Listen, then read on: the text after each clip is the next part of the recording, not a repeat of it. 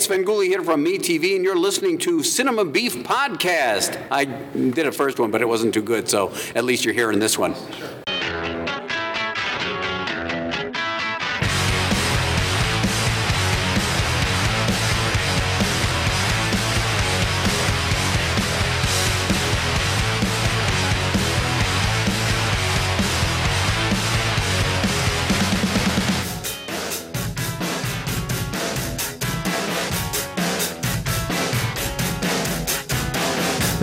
Suffocates you more than the passion of everyday human events. And isolation is the oxygen mask can make your children breathe in to survive. But I'm not a slave to a god that doesn't exist.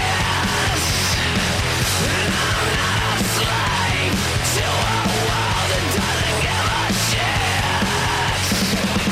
And when we were good, you just close your eyes. So when we are bad, we'll scar your mind. Fight, fight, fight, fight, fight, fight, fight. Hello, welcome to Cinema Beef Podcast. I'm your host, Gary Hill, and with me around for this Halloween show, and happy Halloween, folks. I gotta say that Mono's most favorite time of the year, and with me this time around to do this little show about possibly bad movies, or it depends on your perspective, really. One of which is he writes for the DailyGrindhouse.com website. He is one half of the No Budget Nightmares podcast. He is a constant contributor to the Not So Evil Episodes sidecast. Mr. Doug Tilley, how you doing, sir? Doing very well. And, I'm glad to be on a podcast where we can talk about some, Halloween-themed movies. I haven't been so lucky lately in some of my other appearances. Fair enough. How are you, sir? Are you still talking to me? Mm-hmm. I'm doing great. I'm really doing well. And, it's a little late here in Canada, in the part of Canada I live in particular. But, I'm ready to bring a little energy to the proceedings. Fair enough. And the man behind the Legion Podcast Network is with me as well. He's also a part of one half of Duncan and Bo Comes Correct, the non-Scottish part. The red part, I like to think. The red part, yes, indeed. The Chewy Center, if you will. 1/3 Devour the Podcast and 1/3 of Graveshift Radio. Mr. Bo Rensdell, how you doing, sir? Hey, I'm great. Thanks, man. I'm also I'm being upbeat as well, but I've also been doing an enormous amount of cocaine. Nice. That should keep me more awake than see.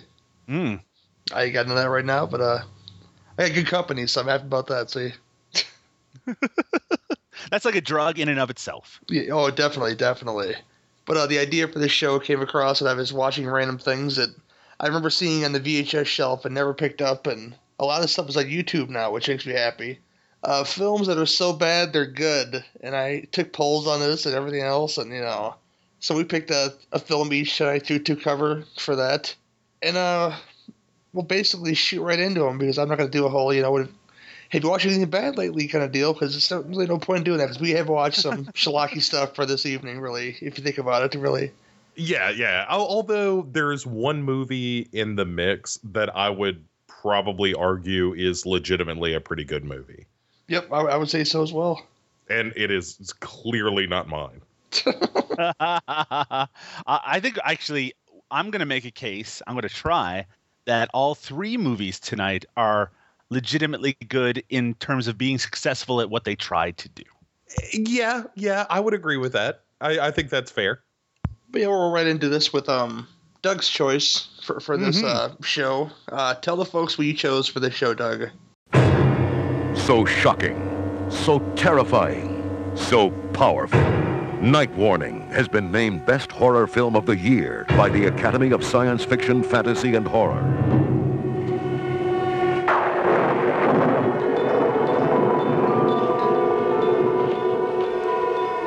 Billy and Julie, young, innocent, in love.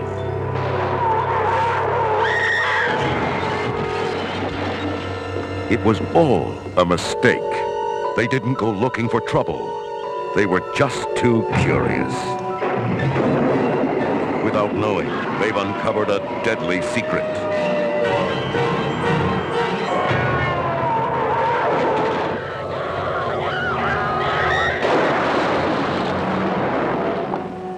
By accident, they've stumbled onto a grisly murder. Now, they know too much to live.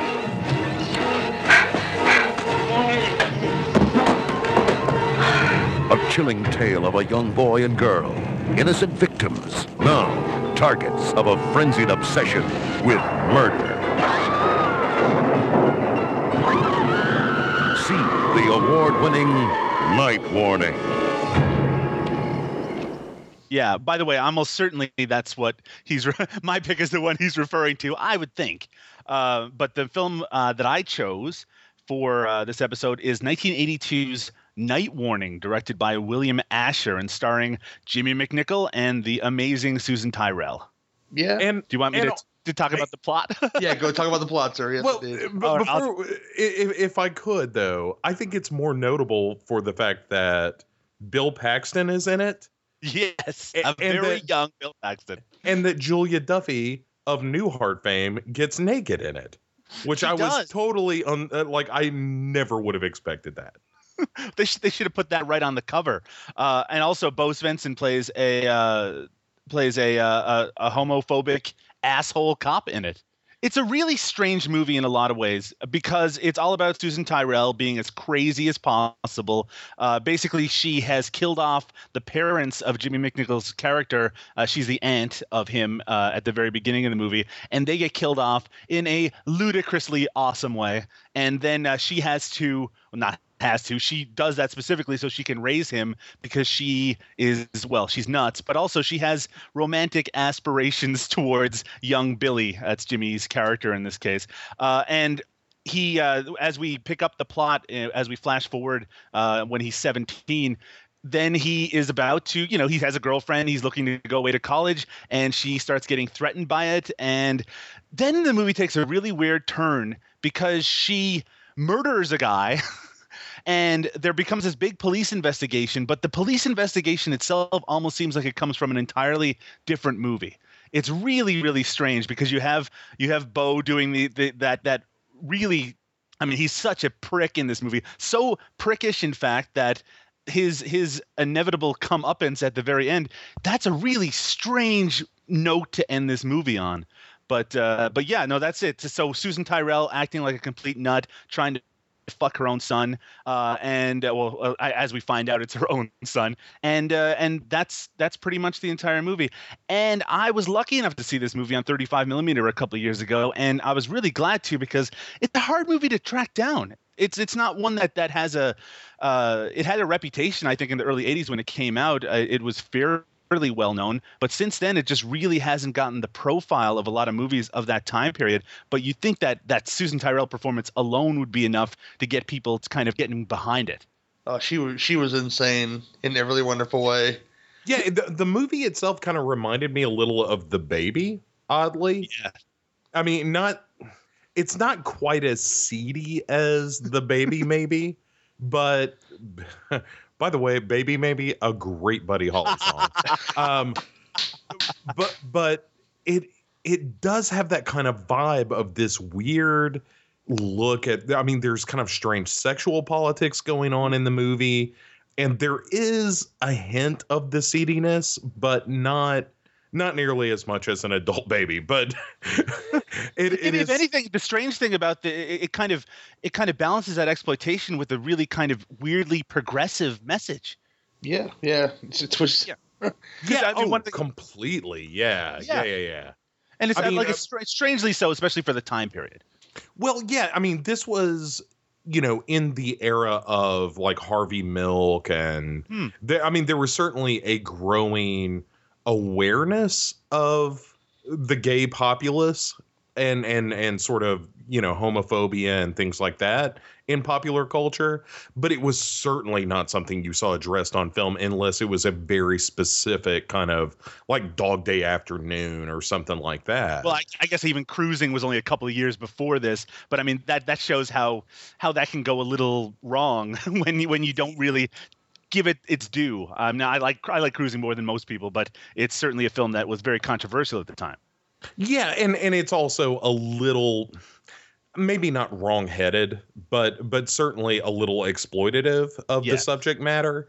And this, I mean, like, you know, I'm a big fan of the notion of, like, if you're gonna say something that is either controversial or like racist or bigoted or whatever, if you put that in the mouth of the villain, it's sort of okay.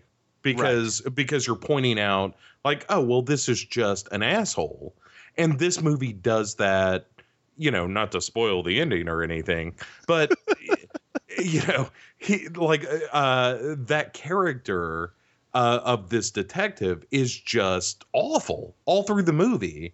And the gay character of the coach, or at least, you know, he is described as being gay, but is certainly never, you know, you never see him making out with a dude or anything, but he never denies it. And he is a completely sympathetic and decent human being, which is weird for the time that it was made. Mm-hmm. Absolutely. It's a weird, the thing about that kind of plot area of this movie is that it just seems a little disconnected from sort of some of the more exploitative elements of the kind of main plot of Susan Tyrrell's character, but it actually is what makes this movie, I think, a little bit more interesting. I mean, this is a very competently made movie. The William Asher was an actor, but also, I mean, he directed tons and tons of television work. Didn't do a lot of feature, but I mean, he obviously knew the elements that went into a horror movie or a slasher movie. And though this isn't a particularly scary one, it's certainly well made and well acted for the most part. And the violence in it is pretty great. Like I said, that opening sequence where Billy's parents are killed and that his father is killed. This is I don't know if anyone had used this before, where the big what was it? Was it a log or like a logger truck? Yeah. A logger truck where the log actually comes through the window of the windshield of the car and basically almost decapitates him. It should have decapitated him. But the way that they have a dummy with its head snaps back, I mean, it's a pretty terrific moment if you're into that sort of thing. And it kind of gets the movie off to a bang, both literally and figuratively. You get that one, and then later on you get, I forget the actor's name, but I see him in tons of stuff. The guy that wears the Colonel Sanders tie in this movie, that cop. Yes. He gets his hand hilariously lobbed off. It's just like, okay, there's your hand, you know. Yeah, and you got to kind of think that either Tarantino saw this movie at some point, because like the way that the head kicks back reminded me a lot of Death Proof. Yes. Yeah. And also a little bit of Final Destination 2. Mm-hmm. Because that movie is fucking great, and let's not deny that. But yeah, I mean, like the opening was like, holy shit, this movie is kind of legit. And my favorite thing about it is there is no red herring whatsoever. She just gives that glare like, yeah, I cut your break, motherfucker. You know? That's right. There's no question. She gives them a night warning. Maybe that's where the title comes from. But, you know, it's kind of crazy because, like, this whole sequence of the log going through the window and killing the father is really extended, because not only do you have that, but you have his wife dealing with this situation horribly, which is totally right, completely understandable, and like trying to steer the car, but that's just bullshit. And then you have a great car wreck, and I was like, man, this movie kind of has me from jump. I really appreciate the fact that it is well made. More so than, again, any other movie we're going to talk about tonight.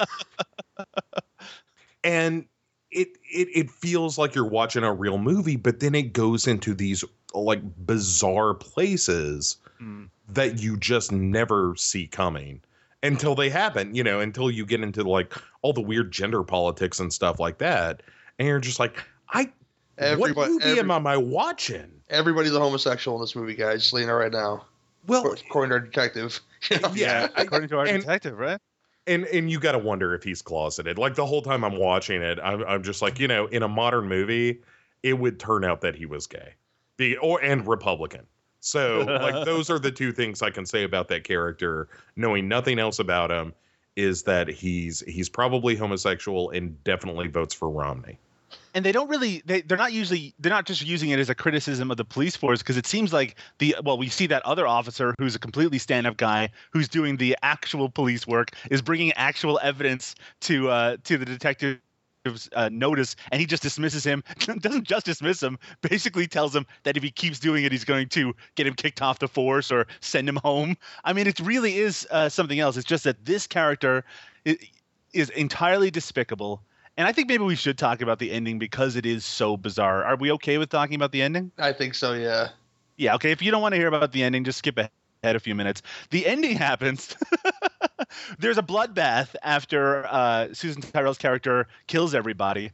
So the detective shows up at the house and the aftermath and tries to pin it all on Billy, because Billy has called his coach, his homosexual coach, to come over and help him. So he's trying to basically pin it on them as a way to confirm his theory from earlier. He also is going to, it looks like he's going to shoot either one or both of them for no reason at all, even though you think cops would be littering the place with that many bodies around. Billy's girlfriend knocks the gun away. He picks up the gun and shoots him to death. And that's the end of the movie. And then he gets out for reasons of insanity. Yeah, except for the tag where it's like the tag at the end all worked out.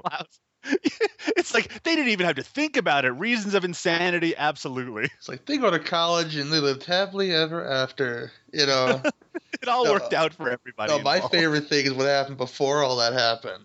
Because for some reason, Susan Tyrrell's character pickles everything in this movie. So of course there's going to be a pickled, decapitated head in the basement. You know, you got to see that in this movie. It's amazing looking, just floating around in that jar. Like, who makes jars this big? I don't know. Somebody does, obviously.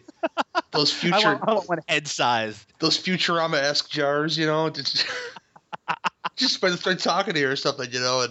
But that didn't happen in this movie. But I wish it would have.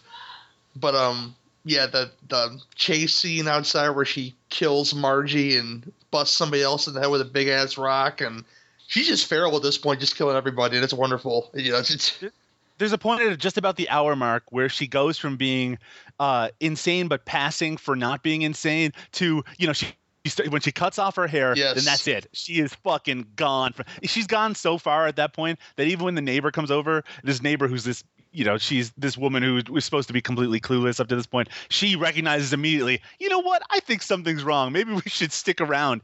And that's another thing about this movie. You know, people like that character, which so easily could have been a really simple cliche, just some more body count fodder. She makes an effort to find out what's going on. She hides in the closet. She listens in on conversations. She is actually trying to help in some way, just like a person in real life would. Of course, it means that she gets fucked up and killed, but at least there's a great gut shot. Yeah, in a great gut shot. It's really nice. But it actually makes her more sympathetic to have that happen immediately before that. So there's actual, you know, there's attempts to add some shading to these characters, which, you know, you got to appreciate. I've been watching a lot of terrible slasher movies lately. One of my favorite scenes is the scene you guys mentioned earlier about Julia getting naked on screen, and the part where Billy decides he wants to have sex to prove he's not gay, I guess. You know, he does it at his mother's house. You know he's going to get busted, you know. Yeah. Well, I don't know that that's the reason. I think it's more like it seems he's like dating a 19-year-old Julia Duffy. That seems like all the inspiration. It seems like the scene you had before that, the scene you got after that, just to prove that, just if you're thinking in the bottom of your mind that you thought Billy was gay, guess what? He's not gay at all. Because he's, you know, Julia Duffy would have been in her 30s when this movie was made in 81. So she would have been 30 in 81, meaning that she's playing a 17-year-old at 30. No shit. I mean, she could pass for late teens, early 20s. Absolutely, she could. Yeah. I mean, even when she did Newhart, not to keep banging that drum, but let's talk about Newhart instead of this movie. let's talk about the last episode of Newhart. No, but you know, even then she looked young. Mm-hmm. You know, like she's just one of those women, I think, that looks kind of eternally youthful in a weird way. No, it definitely worked in this movie. Sorry to turn this into the Julia Duffy show. No, that's okay. No, let's talk about how great Julia Duffy is. And She let's talk is about, a delight.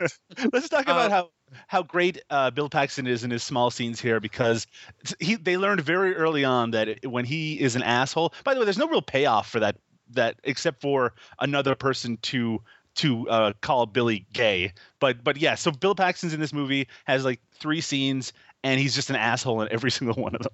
Yeah, he is. That's early Bill Paxton for you, though. You know. And I don't think he's any better or worse an actor in this than he is in anything. Right. No. He's just playing that role. You know, it's just that goofy, misogynistic role that he plays on in almost everything. You know. Right. If he had shouted "Game Over," I would have been like, oh, of course, it's Bill Paxton. Although I like when he goes across the picnic table at the dude. Because, it's like late 70s, early 80s shorts, and those are just the most awful garments ever made. The sleepaway camp shorts. Oh, yeah, yeah. I mean, that scene is great because I think they're trying to keep that's the thing about Billy as a character in this movie, is that he's not a nerd and he's not put upon. He is popular and athletic and has a girlfriend. And when Bill Paxton's character tries to jump him after Billy dumps like a milkshake on his head, Bill Paxton's character gets one shot in, and then Billy just kicks the shit out of him afterwards, basically. He punches him like 5 times in the head. And so, it doesn't feel like Billy's in any real danger from that perspective. But I think that's kind of important to kind of reinforce that this is a person who, potentially could get like a scholarship and move on to better things in his life. How did he not turn out fucked up with Susan Tyrrell raising him for 14 years? Although, all right, here's my one big this is bullshit moment of the movie. It's when Billy is playing the game for the recruiter and passes out, and then kind of wakes up and it's like, oh, well, that scholarship is all gone now.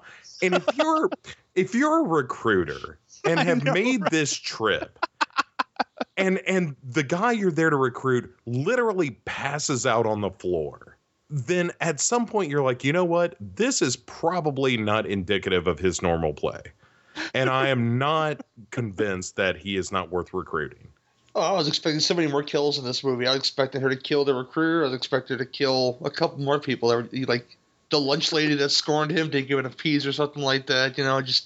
I think that at a certain point in the film, especially when he started talking about college and stuff like that, that's when she started to slip. But then, like you said, Doug, when she cut her hair off, all Billie Jean style, she completely lost it then. See. Holy shit, if she had said fair is fair, that would have been the best movie ever. That scene where Julia is sort of she's trying to distract her while Billy goes up and looks through her jewelry box, and she's like pounding on a piece of meat with a meat tenderizer. Yep. And then she suddenly turns on a dime and asks Julia to grab something out of the fridge so she can whack her on the head. I'm surprised Julia made it to the end of this movie alive, to be totally honest with you. Well, she just man. But I do appreciate the fact that it was like, okay, we're really kind of ultimately landing in a place where the couple that has been, certainly Billy is not necessarily the main character, because I feel like his aunt is really the main character, but I feel like he's our protagonist. Yeah, absolutely. And you want to see him, end up in a decent place, because none of this was his fault. Right. And, yeah, he deserves some sort of peace at the end, which, again, a lot of movies these days probably would not give to him, or at least give it to him and then take it away right away. That said, the text at the end feels like a sort of a real shortcut to making that happen. Oh, it is a real cop-out. He literally killed a cop literally in cold blood, It's like, call me a homo, will you? And then, Oh, the other police officer who the Julia comes into the room and he just lets her run over to a guy who just murdered a police officer. And he kind of gives right. He gives the nod, like, you know what? That guy was an asshole. It totally was the suggestion. All right, I guess no one's gonna miss that guy. Right. No, we all knew it. Like, this was bound to happen. You were just the guy who pulled the trigger. This guy cheats on his taxes, cheats on his wife, doesn't go to church on Sundays. This guy's a real asshole. So at this point, I should say that I have actually failed this show because, I chose a movie that's actually pretty good. I wouldn't say that it's fair at all to say that this movie is so bad it's good. It's very high pitched. The performances are very, especially Susan Tyrrell's performance she is totally going over the top intentionally, and that's what makes her part work so well. And it certainly is a very strange movie in a lot of ways, but the entertainment comes very legitimately. It's not something that you're necessarily laughing at, even if there are some outrageous scenes that are funny in it. That said, this is a movie that I feel like does not get nearly enough attention and respect. And it's a shame that it's been a little bit forgotten. I know that Code Red put it out on DVD in 2008, but man, I'll tell you, the versions that are out there right now are ugly as shit. And it'd be nice to see this one get a nicer presentation out there. Yeah, no, this is actually a pretty smart and surprisingly progressive film for the time. And I legitimately was surprised at how much I enjoyed watching it. Yeah, I totally agree. It was good, but I think you're wrong about it doesn't fit the category because somebody else who watches this movie may think that because it plays kind of like a TV movie in a lot of ways. That is true, and even looks like a TV movie sometimes. Except it has breasts in it, and almost full frontal, and gore and all the stuff you love. But I guess that would fit the category of so bad it's good because you can tell from the opening scene this is the kind of movie you're gonna get. You just from the glare of you're done for. Certainly the original title was so bad it's good. Butcher Baker Nightmare Maker with the tagline "A haunting rhyme for bedtime." They obviously had some difficulty marketing this one. Yeah, I still think that's better than Night Shapes, Warning, whatever. I don't know what it's called. Like, it might as well be called like Night something ? It's a shitty title for a movie that does deserve better. Mm-hmm. Well, I love that one of my favorite scenes of the whole film, which makes it extra creepy. Where she of course claims that he did it, and the girlfriend. And she's got him on the ground, and she's licking his neck, saying, "I'm your girlfriend now," and stuff like that. Like, that's extra creepy, Yeah, I had a very Elm Street flashback at that point, where if she had called Billy Nancy, it also would have made it the best movie ever. There were a couple of the ways that this movie could have been the greatest film ever made, and if Bo Svensson, for example, had fucked one of his deputies, that would have been fantastic. There are a lot of opportunities, but still totally worth watching, regardless of missteps along the way to be the most outrageous thing that had ever been put to film. Yeah, it's a good pick though, Doug, and I guess we'll rate it now 1 through 10. Since it's your pick, Doug, what do you rate it 1 through 10? Oh gosh, that's difficult. You know what? I'm going to give it a 7.5. I think this is a quality movie. I think it has its problems. I think it's a little flat looking at times, and it certainly is ridiculous. But it's entertaining from the beginning to the end, and that Susan Tyrrell performance is something that people should see. Great, Bo. Yeah, I think it's a solid 7. There are some very TV movie kind of moves in it. It almost looks like a Chips episode at times. But all that being said, it is incredibly interesting particularly for the time in which it was made. Mm-hmm.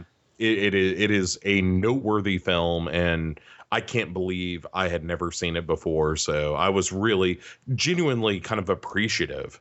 I can't believe this got past me. This is a movie that everyone who's not necessarily a horror fan, but just if you like kind of weird cinema, you should totally watch this movie. I'm right with you guys with giving it right around a 7. Compared to the TV movie look, you'd think it was almost going to be a TV movie when you first started watching it, and then he's like, they let that happen? Seriously, they let that happen? Because this film is filled with they let that happen in a movie, kind of deals, because, just... That's what made it so wonderful to me. Like, I just kept my jaw was like on the ground like the whole time. I was like, huh? Really? Huh? And but not in a bad way, in a very good way, but in a very sick way too. Like, I find this very entertaining. Maybe there's something very, very wrong with me. No, I don't think so. I think most people who enjoy movies on a more than superficial level could genuinely enjoy watching this movie. Yeah, I agree. It's about I think so. yeah.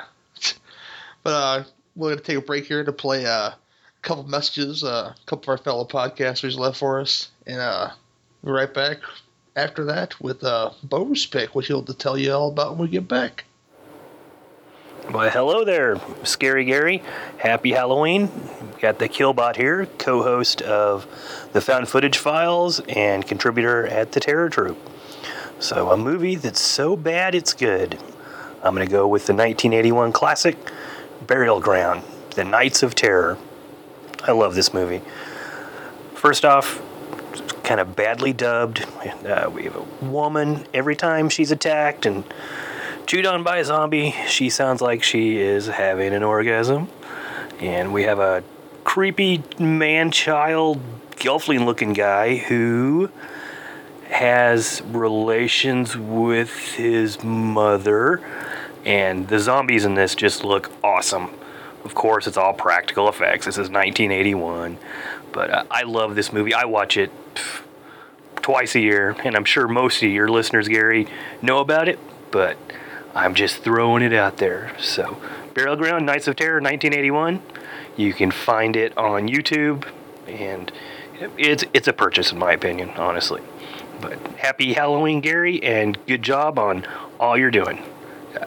Killbot out. Hello, Gary. This is Hugh from the Christy Hayes Horror and the Fire Pit podcast. Movies that are so bad that they are good. And there's so many. That's kind of my wheelhouse, of favorite movies. But I think I'm going to go with one that I probably shouldn't like. I guess it's a guilty pleasure. I think maybe we'll go that way. And that would be I Still Know What You Did Last Summer. I don't know. I don't know why. I think it's because of the setting. The whole island with the storm coming and just, I don't know, something about it just entertains me. I enjoy it. I think it's more of a setting thing and the way it plays out. I don't know. I can put it on and watch it in the background. Soundtrack, great. Beautiful soundtrack, lovely. Jennifer Love Hewitt singing her own song at the end. I mean, how bad is that? But how good is it? I don't know. So, yeah, that's going to be my pick is I Still Know What You Did Last Summer, which is technically the summer before last summer, because last summer was the first movie. I don't know. That's how bad it is. But I love it, and I watch it every time it comes on. Thanks, Gary. Have a good one. Hey Gary, this is Duncan from the podcast Under the Stairs. Just dropping a line to take part in this so good it's bad, terrible movie, which you love sort of thing, conversation that you're doing. I don't really adhere to the kind of statement, a movie's so bad it's good. It's never something that I really thought is something that accurately describes how I look at films. However, there are movies which I know people look at with critical eyes and see gaping holes or problems which I will overlook because I enjoy a movie, and I'm going to tell you about one such movie. And some people might, the horror fans that listen to this might be like, who couldn't love this movie? But trust me, there's a lot of people out there. It's 1982's Pieces, which is a Spanish giallo slasher movie, which was directed by filmmaker Juan Simon. It's I think it's like one of the best slasher movies ever made, in my opinion. I think it is one of the most bloody horror movies from the 80s. I think they just go all out, but it's got a certain poor level in the dubbing and the acting department, a certain over dramatic pose put forward by pretty much every character in here are all really quirky and not quite realistic, and the dubbing's of almost kind of like that spaghetti western style, so you've got American actors and actresses speaking, and then they've obviously been translated into Spanish for the Spanish audience, and then someone's overdubbed the new English over the top of that, so it's quite off-putting in places, but it's something I totally look past because I love the movie. There is a bizarre, very, very strange, out-of-place martial arts sequence in the middle of this that lasts all of 30 seconds and it never pops back up again. You have the kind of misdirection towards the janitor, who is basically on screen playing. I mean, the guy needs a moustache so he can start twirling it. He's that sort of villain looking guy, but that's a red herring in the movie. You have Linda D. George, oh my god, doing the classic bastard scene. If you've not seen that, YouTube Linda D. George bastard pieces. Don't do it at your work though, just in case. And you will see what is one of the greatest fucking sequences ever shot in horror cinema. When you take those aspects out though, it's a really fucking good giallo movie. It doesn't really give that much away. There's pieces of, excuse the pun, of Argento in there. There's plenty of nods towards Italian cinema. Also, it contains quite a lot of slasher elements as well, so it's not quite a proto-slasher. If you get past the goofy acting, if you get past the weird overdubbed English vocals, what you're left with is an absolute fucking classic horror movie from 1982. So if you have not seen it, go and check out Pieces. And Gary, good luck to your show, and I hope to be a guest sometime soon. Take care of yourself. Bye.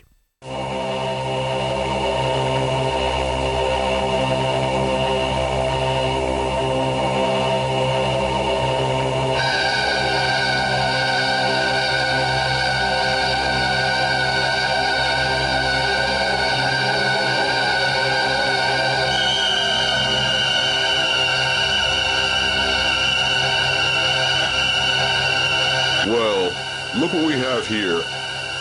That sure is a lot of meat.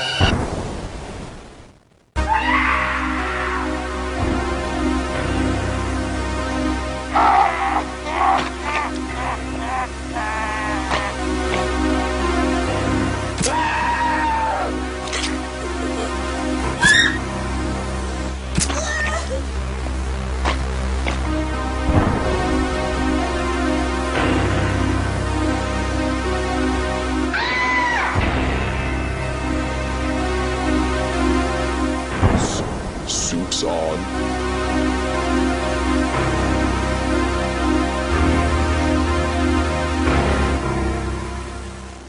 Hey, welcome back to Cinema Beef. I'm here with Bo and Doug again.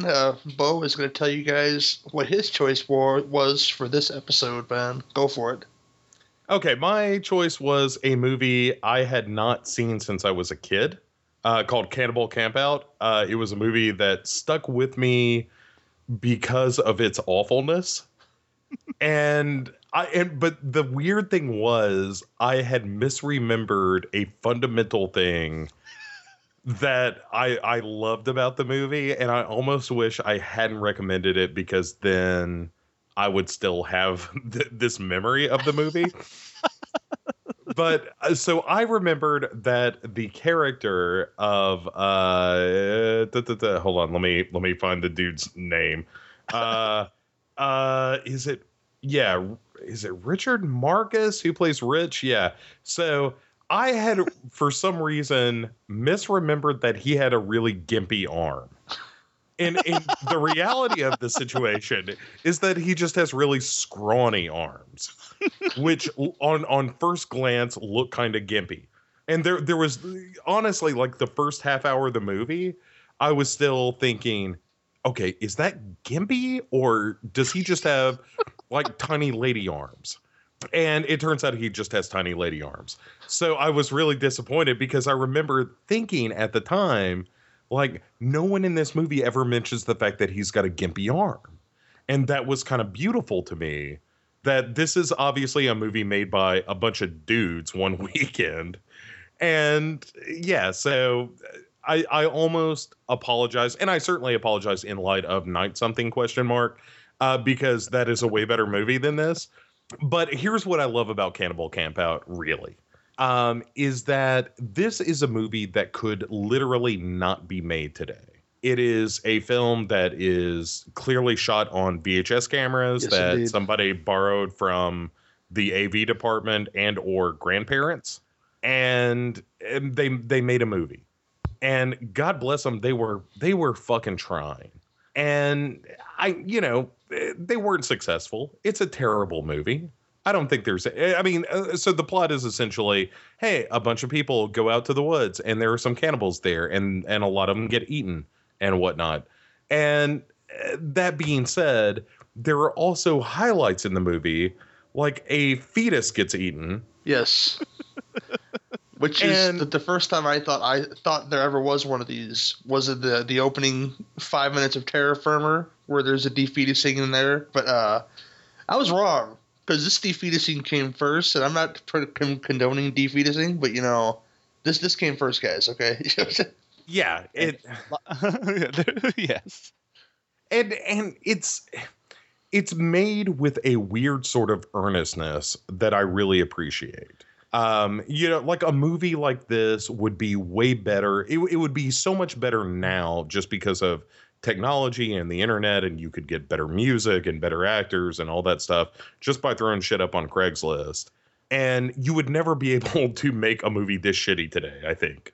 And that's kind of weirdly charming to me. Yeah, there was a certain charm to this film. Like, I don't know the killer's name, so I'm not even going to even try. I'm going to call him, would you call him Gimpy Arm, the one guy? Gimpy Arm. Gene and Joe. Gimpy Arm, overalls, and Maverick. That's what I'm going to call him, okay? Because the one guy that slides suit on. Which is the dumbest thing. like when he gets the hose ripped off like it's fucking Bane from Dark Knight Rises. And he freaks out. It's like the Toxic Avenger meets Cropsy. That's what it looked like to me, Absolutely. Absolutely. And yeah, it is just like the special effects are special in the way that, like, if special effects could wear a helmet, that would be these special effects. They look good a lot on that, like especially the part where you get like great gut shots with the machete, and you can see you go into the meat. It worked for me for as cheap as it was made. I don't know.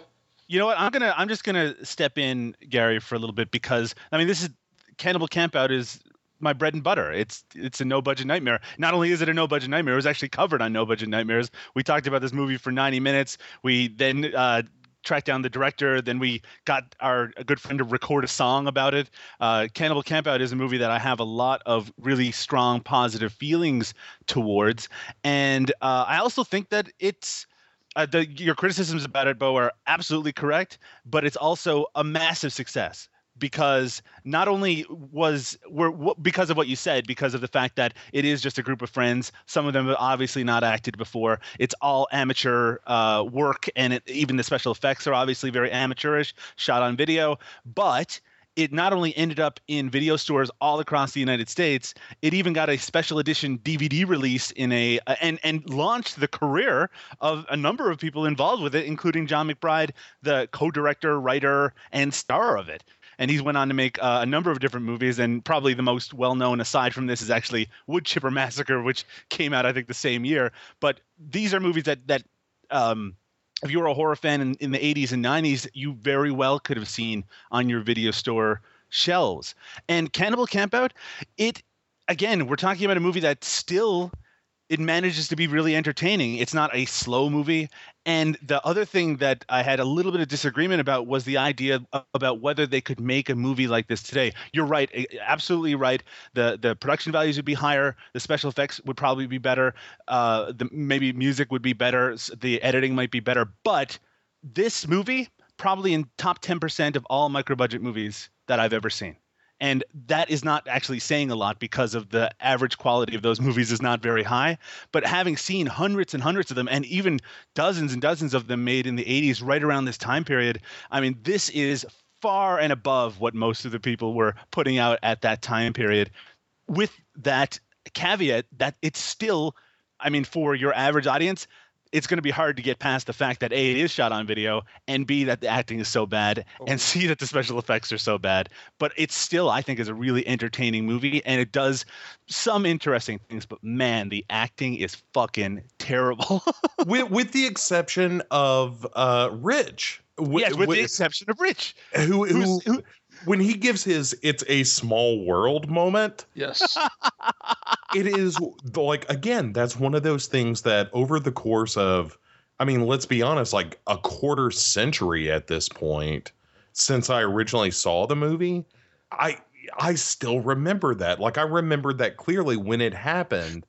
I was like, of course this happens in this movie, because that's why I remember it. And like all his performance throughout the whole thing, I wouldn't say it's a great performance, but it's a weirdly memorable performance. Yeah. Because he's given it his fucking all, man. Yeah, we should probably explain that, like, he has this accent, like a Brooklyn style accent to his character, and he's got kind of like a weaselly way of speaking and acting. And it's not just it's not just his delivery that works, it's kind of the confidence that he has behind it. And you can tell that at some point they realized that they had an actor who could do something that no one else could do, because it seems like they just gave him more and more dialogue, including some scenes. There's that one where he's talking to a head, and it just seems like he's probably just improvising all of that material. There is a fair amount of improv in this movie that is ill-advised. Like the whole scene when they're first like cooking up people, and it's clear that the director, in quotes, was like, just talk about eating people or something, and that's what they do. But you're right, like, this works as a movie. It has a definite beginning, middle, and end. It ends on a real dumb joke, but I kind of like it. Oh my gosh, yes. And yeah, I mean, it is like, I admire the movie so much because it is so improvised, not just in terms of the acting, but the whole thing just feels like, what do we have that we can make a movie with? And it turned out kind of okay, which is sort of mind-blowing. I always call it that let's put on a show style movie, where you can tell that the resources are very limited, but it's a total commitment to trying to do the best you can just with what you have. And you can tell that that's what they're doing here. They're using the framework that we all recognize. Bunch of teens go out into the woods and they get, slashed and stalked. And it's everything we've seen a million times before, but they're trying to do it with not even a quarter, like a 2% of the resources a lot of those films have. That said, the character of Chris, he's the guy with the glasses in the movie. I think he's one of the worst actors I've ever seen. His delivery is so bad. And I mean, the lead cannibal guy is really bad too, but that guy, Chris, is just awful. But he's awful in a way that I look forward to seeing him in the movie. Like, he has to have some of these touching moments with his girlfriend when he finds out that she's pregnant, and it's like, why didn't you tell me? And they have this dialogue back and forth, and it's like, that it's sweet kind of because of how bad the delivery is, but it's also, they're trying to add something to these characters, even if it doesn't totally work. So it's one of those things where, I mean, this is why this really does fit into the category. Those elements are really so bad that they become entertaining to me. Yeah. This film, I it's not just your average hack and slash for me, because I know it's cheaply made and the dialogue's bad, and the composer needs to be shot because it sounds like he went to Sears and got one of those. Again, composer seems like you're overstating. I'm just saying, the guy working the Sears catalog keyboard needs to be shot. Okay. The closing credits song is pretty good. Yes, the one that sings at the beginning. Yeah. Oh, I want that MP3. I just want that. And the other thing I kind of dig about this movie, though, is in addition to the fact that it feels like it's like an actual movie, even though it's not a great one, comparatively, like this. Technically, this is a movie in the same way that A Clockwork Orange is a movie, in that they are both filmed entertainment. But what I really admire about this is that it does feel so do-it-yourself, but there is some talent at work here. And absolutely. Because I've seen any number of just god-awful shitty direct to video, even in the 80s. Like, you know, me and friends of mine would go to a video store called Xanadu Video. Nice. And it was one of the first, you know, like VHS rental places that we had in my hometown. And we would seek out like the shittiest movies we could find. And Cannibal Campout was one of those movies. And it is still a thing that we all reference because it was memorable enough that, you know, like there were totally disposable movies that I can't think of the names of because they were totally disposable. There was nothing. It was just a bunch of boring shit that happened for, you know, 70 to 90 minutes, and then it was done. And then we'd laugh and, you know, whatnot. But Cannibal Campout is a movie that we still talk about because of things like It's a Small World bit. You know, hearing that dude, you know, it's a small world is just, it's hysterical. But like I said, the dude is absolutely giving it his all. You know, and also it has a really bleak ending, not just the very end of the movie, but spoilers again, if you don't want to be spoiled on Cannibal Campout. But you know, it ends with all your supposed protagonists in the film dying. Mm-hmm. And it ends with your cannibals as kind of the heroes of the movie in a weird way. And the most likable and certainly vocal cannibal at the end of the film is probably going to get eaten himself. Yes. And it's so fucking weird. Yeah, that is so strange to end it almost on like one of those sitcom freeze frames where they decided, guess we're going to eat you, wah, wah, and that's the end of the movie. Oh, one of my favorite gags in the whole film is Overalls. Again, I don't know his name, but how he manages he's the big hack and slash guy. He's literally hacking people up till they start bleeding all over the walls and all over him and all over everything. But he keeps those white overalls so nice and white and clean, you know, throughout the whole film. And I don't know if it's poor editing or if it's written in the script to be a funny gag that way. I don't really care. It just makes me laugh every time I see, like, he just slices this person up to bits, you know, probably making the meat, like, gamey and worthless, you know, but he's all covered in blood. But in the next scene, his overalls are nice, clean and white, and, like, he just came out of the dry cleaner or something, and, you know, he's good to go.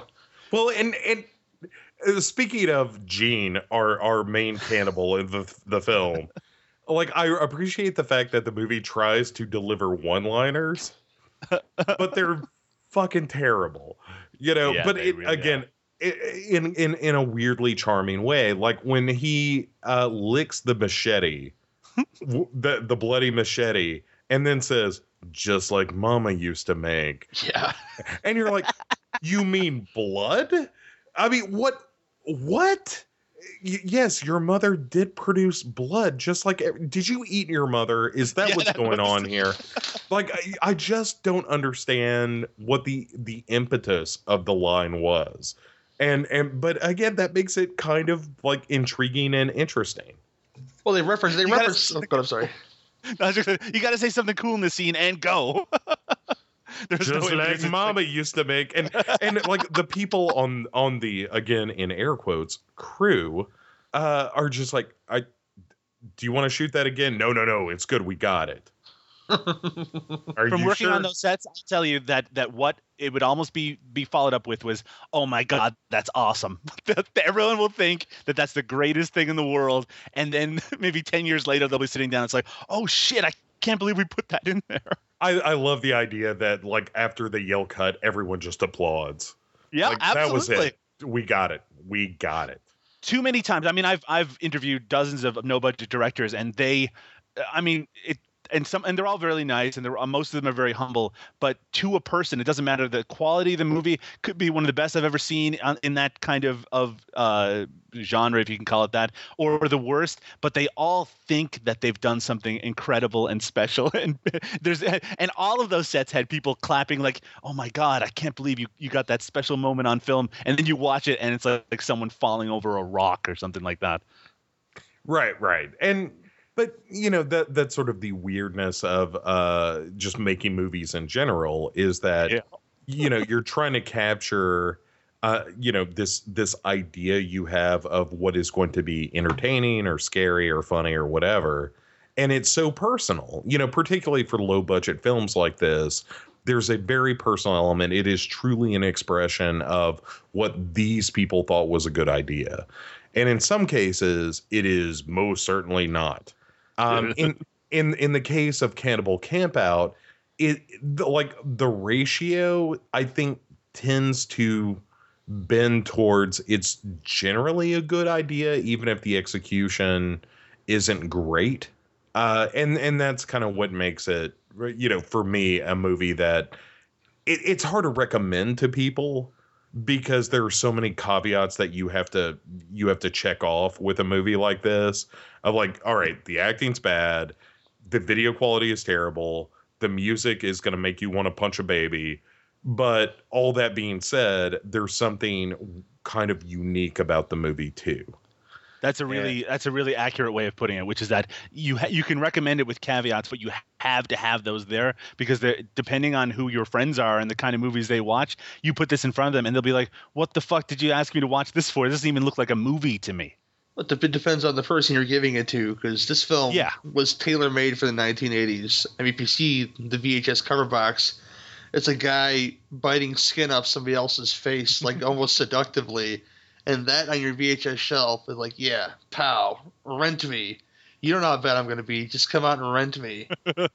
And video stores bought that up. I recently was at a Q&A with Jim Wynorski, and he was talking about how Shopping Mall outsold Rambo First Blood Part 2 because their VHS cost like $40 to go to the video store, whereas Rambo cost $80 to go to the video store. So they're going to eat up as many of these 50-cent horror titles as they possibly can.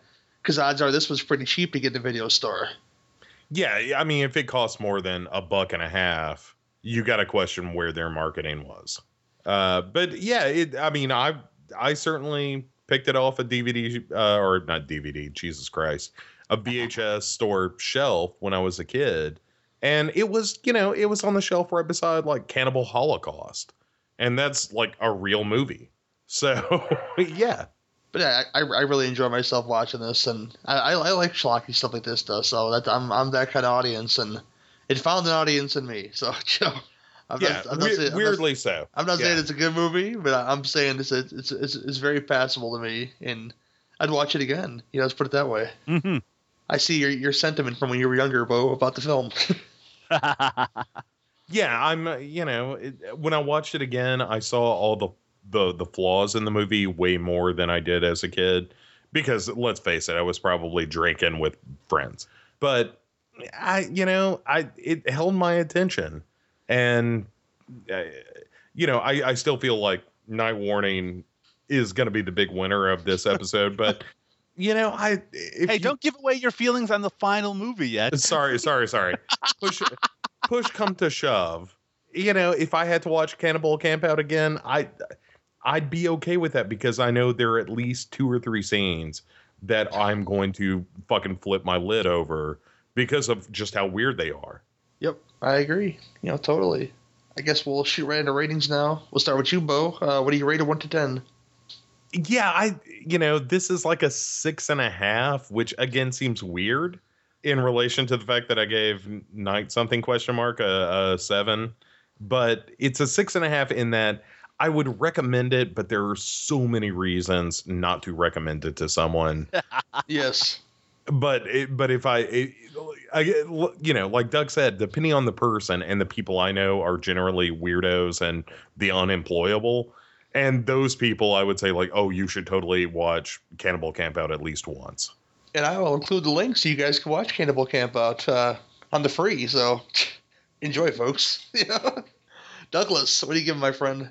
I very similarly to Bo, it's a difficult film to rate because of those reasons, but I like to go with the kind of Roger Ebert method of whether the film is successful in what it's trying to do, and whether it if you're the kind of person who would seek out a movie called Cannibal Campout, whether you're going to get pleasure out of that. Again, we've explained it, I think, enough to know that the people listening to this they'll get a sense of it if it's something that's in their bag or not. With that in mind, yeah, I think 6.5 is very reasonable. That's what I'll go with. As far as I go, if I have any big regrets about this film, I think that if it was like 75 minutes rather than 90, and if they keep having Mama in the film, I wish they introduced like a Mama character, like a Drayton Sawyer kind of deal in this movie, and that would have been fun to see how sick Mama was compared to the kids. Gary, are you saying that we should kickstart a sequel to Cannibal Campout? Yes, or possibly a remake, just to make it more schlocky. I got to propose that the Cannibal Campout sequel is entitled Cannibal KOA. But for all that goodness, I give it right around a 6 as well, just to say, watch it but go into it very lightly, people, because it's going to get schlocky really, really fast, and it could be a really, really wonderful way for you people. So yeah, a 6. It'd be a pretty fair assessment for this film. I'm more sentimental to my pick. Let's put it that way, guys. Okay, so I might get slightly higher, But with that, we'll end this segment, and we'll go into possibly some more messages for some people, and then we'll go into my pick, which is Nightmare Sisters from the very same year, 1988. Right after this. We are Terror Troop. We are Terror Troop. All right, a couple of Terror Troopers here. I am Boss Butcher, joined by the baddest man in podcasting, Willis Wheeler, the award-winning Willis Wheeler. And we're going to dish up for the movie So Bad It's Good, our Terror Troop mascot, movie from 2004, Blood Gnome. We love this movie. The girls on the show did not care for it as much as we did. In fact, I think they hated it. But here goes. I'll just read the synopsis on IMDb. When Daniel, a crime scene investigator, discovers the truth behind a series of bizarre sex murders, no one really believes him. It's directed and written by John Lechago, and I love this movie. He also did Killjoy 3 and Killjoy Goes to Hell, among others. But this, I don't know, we've talked about it before, but briefly, Willis, what is it about this movie that we love so much? We love the practical effects for the blood gnomes, and the little plot, and the trick with the video camera, and all the boobies. Oh, heck yeah, and they're in abundance in this thing. Now, it isn't a good movie, it's low budget, really bizarre. I mean, basically this affliction or these attacks start happening in the S&M community in this movie. It's really bizarre. It almost plays out like a commercial for that lifestyle in some areas. But the blood gnomes, I guess it's the idea, right, Willis? Yeah. The idea that you can't see these little demonoid guys. That's what I like to call them. That they're these little short, little sharp-toothed little demonoids.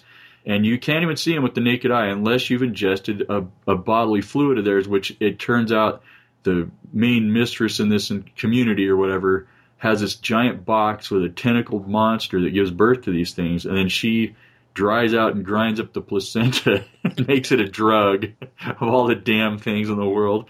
And then these people, when they're in these weird compromising situations, they can see them because they've ingested this drug. And the only other way you can see him is like this detective who he's not a detective, he's a police photographer basically. He's just out of the loony bin, and he sees him on this camera he got, and it was a real camera, a Sony camera. They made a few years back that had night vision. The problem with it is if you ran it during the day, you could see through people's clothes and stuff like that, so they recalled this camera. So anyway, this camera is in this movie, and that's how this guy discovers him and gets on the case of trying to solve this mystery. And it's just, there's some really cool monster effects, and that is the definite strong point of this movie, and we liked it. And so there it is, our Terror Troop pick. We're united in this, right, Willis? Yeah. Blood Gnome, 2004. Check it out, and I highly recommend it if you like these kind of movies. But thanks, Gary, and have fun with your show, man. We are Terror Troop. We are Terror Troop. Hi, this is Brian from Evil Episodes Podcast. And Jamie from Devour the Podcast, Evil Episodes Podcast, The Skeleton Crew, Direct-to-Video Connoisseur, Liking It, and the Insomniacs Playlist. And we wanted to share some of our favorite so bad they're good movies with you. When I think of something that is so bad it's good, the first movie to pop into my head is Chopping Mall. Good one. Well, thank you. It is a quintessentially 80s film. It's a bunch of horny teens partying in a mall, and then killer robots come. And Barbara Crampton. Showing off the goods. God, I love her. But Chopping Mall. You've got blood, you've got boobies, you got exploding heads, you got corny, cheesy lines. It is a good time. My So Bad It's Good selection is Jacko, starring Miss Linnea Quigley. And I'm sure this isn't her proudest moment, but I think it's a hell of a lot of fun. You've got some bad child acting, all the acting is bad, and the story's pretty crappy, but somehow it has made it into my regular Halloween lineup. Lastly, here is a bonus So Bad It's Good movie. A film that I can never get enough of. It is The Stuff. Because with that film, enough is never enough. Come on, it's a movie about killer yogurt. Killer mind-controlling yogurt that chases you around like the goddamn Blob. It is amazing. It is good, gooey fun that begins with a couple of guys walking through an oil field, find something bubbling up out of the ground, and decide to eat it. And it just goes from there. Makes sense to me. From the stuff-spewing dog to chocolate chip Charlie's head popping open and filling a radio booth full of the stuff. It is a good, gooey, somewhat gory, and enjoyably stupid film. I concur. So, any one of these would give you a good night of So Bad It's Good entertainment. We hope you like them. Yeah. Hello, I'm Andy. And I'm Rachel. From Big Horror in Little Podcast. So we've kind of cobbled this together quite quickly. We kind of didn't realise that it was due. We've been so busy with work and things that we've just not had time to do this. So we just wanted to do a quick review because it was quite an interesting subject on, obviously, films that... Yeah, we had to rack a brain a bit, didn't we? Yeah. Because if we think something's good, we think it's good even if it is bad.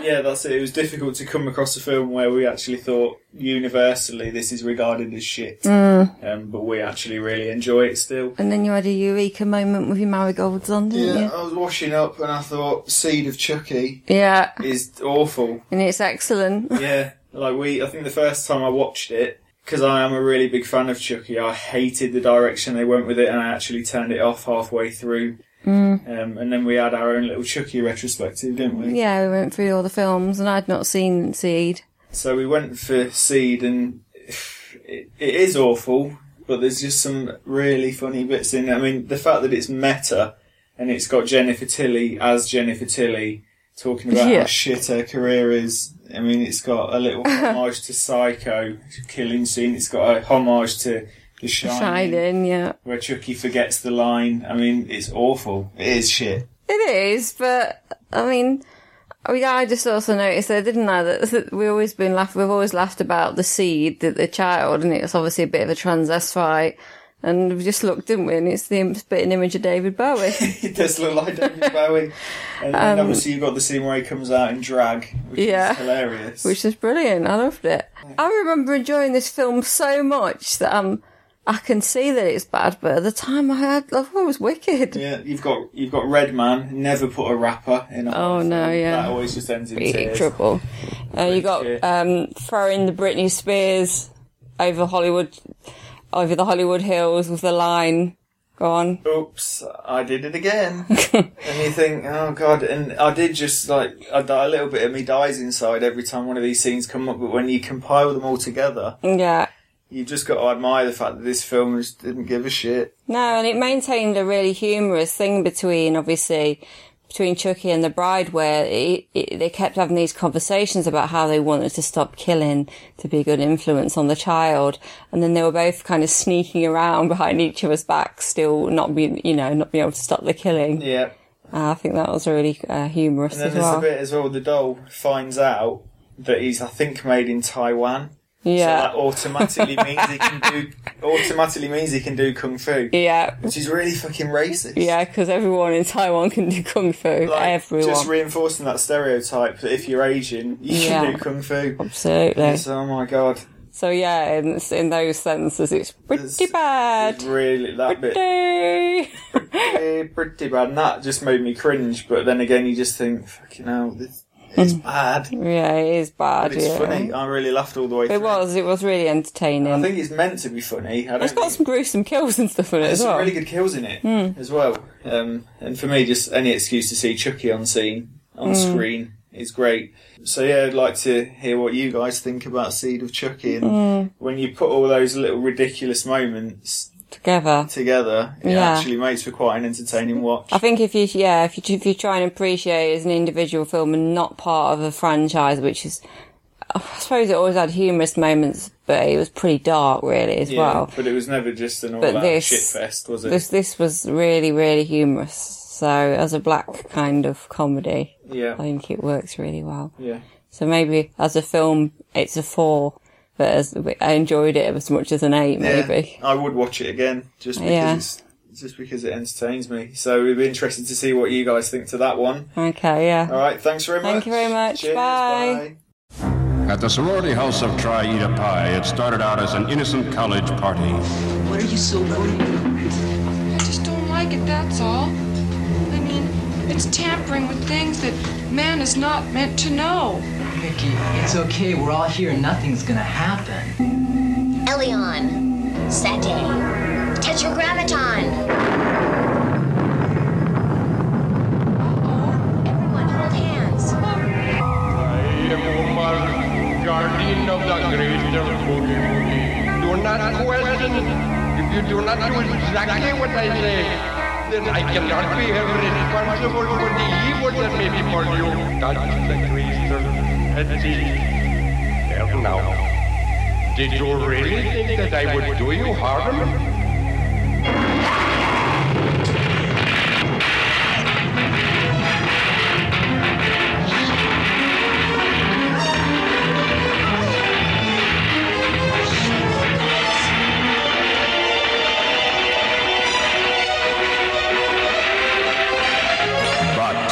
It degenerated into a night of pure horror.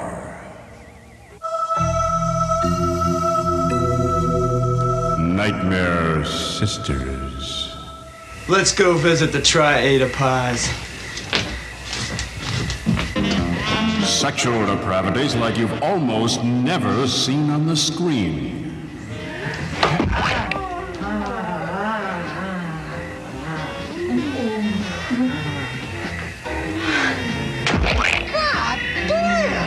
Shut up. It's party time. Remember, it's not their fault. It's whatever's inside them.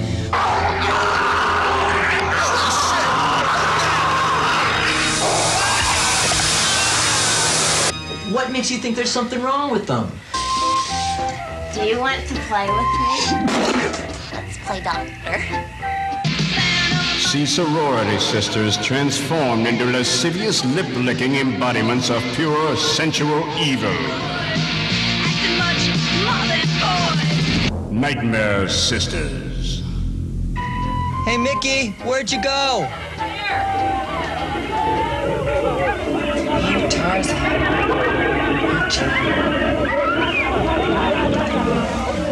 Let's get primitive. Possessed by a sex-starved demon from hell, they invade one of America's most cherished institutions. I don't care whether you believe us or not. I'm just telling you to stay away from those girls. Hey, that sounds like Phil's voice. Wait! Shut up! I'm tired of this!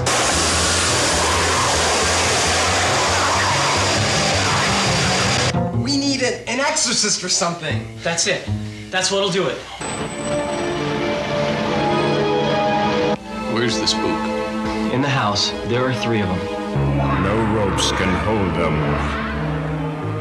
No power can stop them.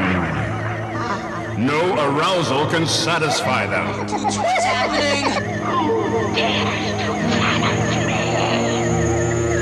I dare to challenge you. I and all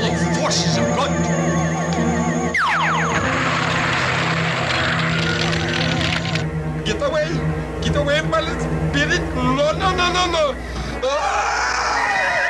No one is safe from their coital carnage. Their unspeakable, unholy feasts of lust embrace and destroy all men foolish enough to excite them.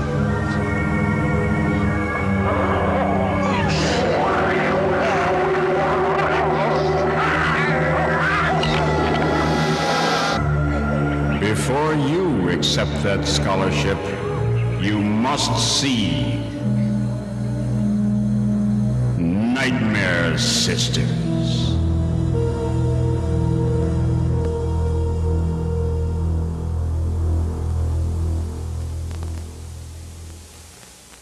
All right, we're back at Some Beef, and here with my pick for the So Bad It's Good movie. And my choice is the David Dakota production known as Nightmare Sisters from 1988. Plot synopsis goes like this. Melody, Marcy, and Mickey are three geeky college girls who can't find a date. One night, they invite some geeky college guys over and have a seance that results in the girls becoming possessed and turning into sex-starved, well, they're not vampires or succubus. Will the geek heroes be able to stop the horrible possession, you know?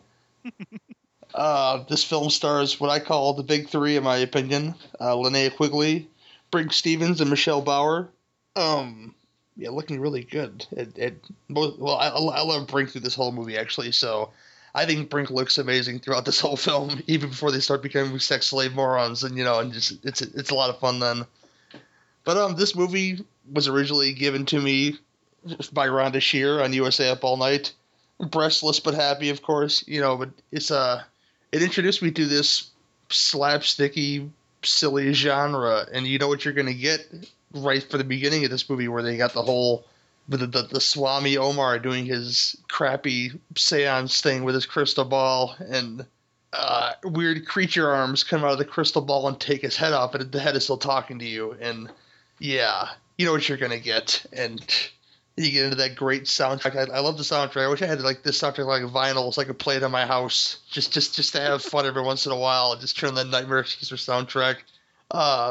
The girls in this film, you get what you get. They start out as a very homely looking Michelle Bauer, looking like almost like she's in a fat suit, but then that quickly goes away when she becomes a sex-starved succubus, because somebody goes to Brink Stevens goes to a flea market and gets a whole bunch of shit, including Swami Omar's possessed crystal ball. And so naturally they decide to throw a party and invite, since they're the only ones in the house because all the other sisters have gone away, to invite these three fellas over, one of which had a date with Linnea Quigley's character, and he brings two friends, and they're unhappy about this, but how does he get some play if he doesn't get play for her friends? Obviously.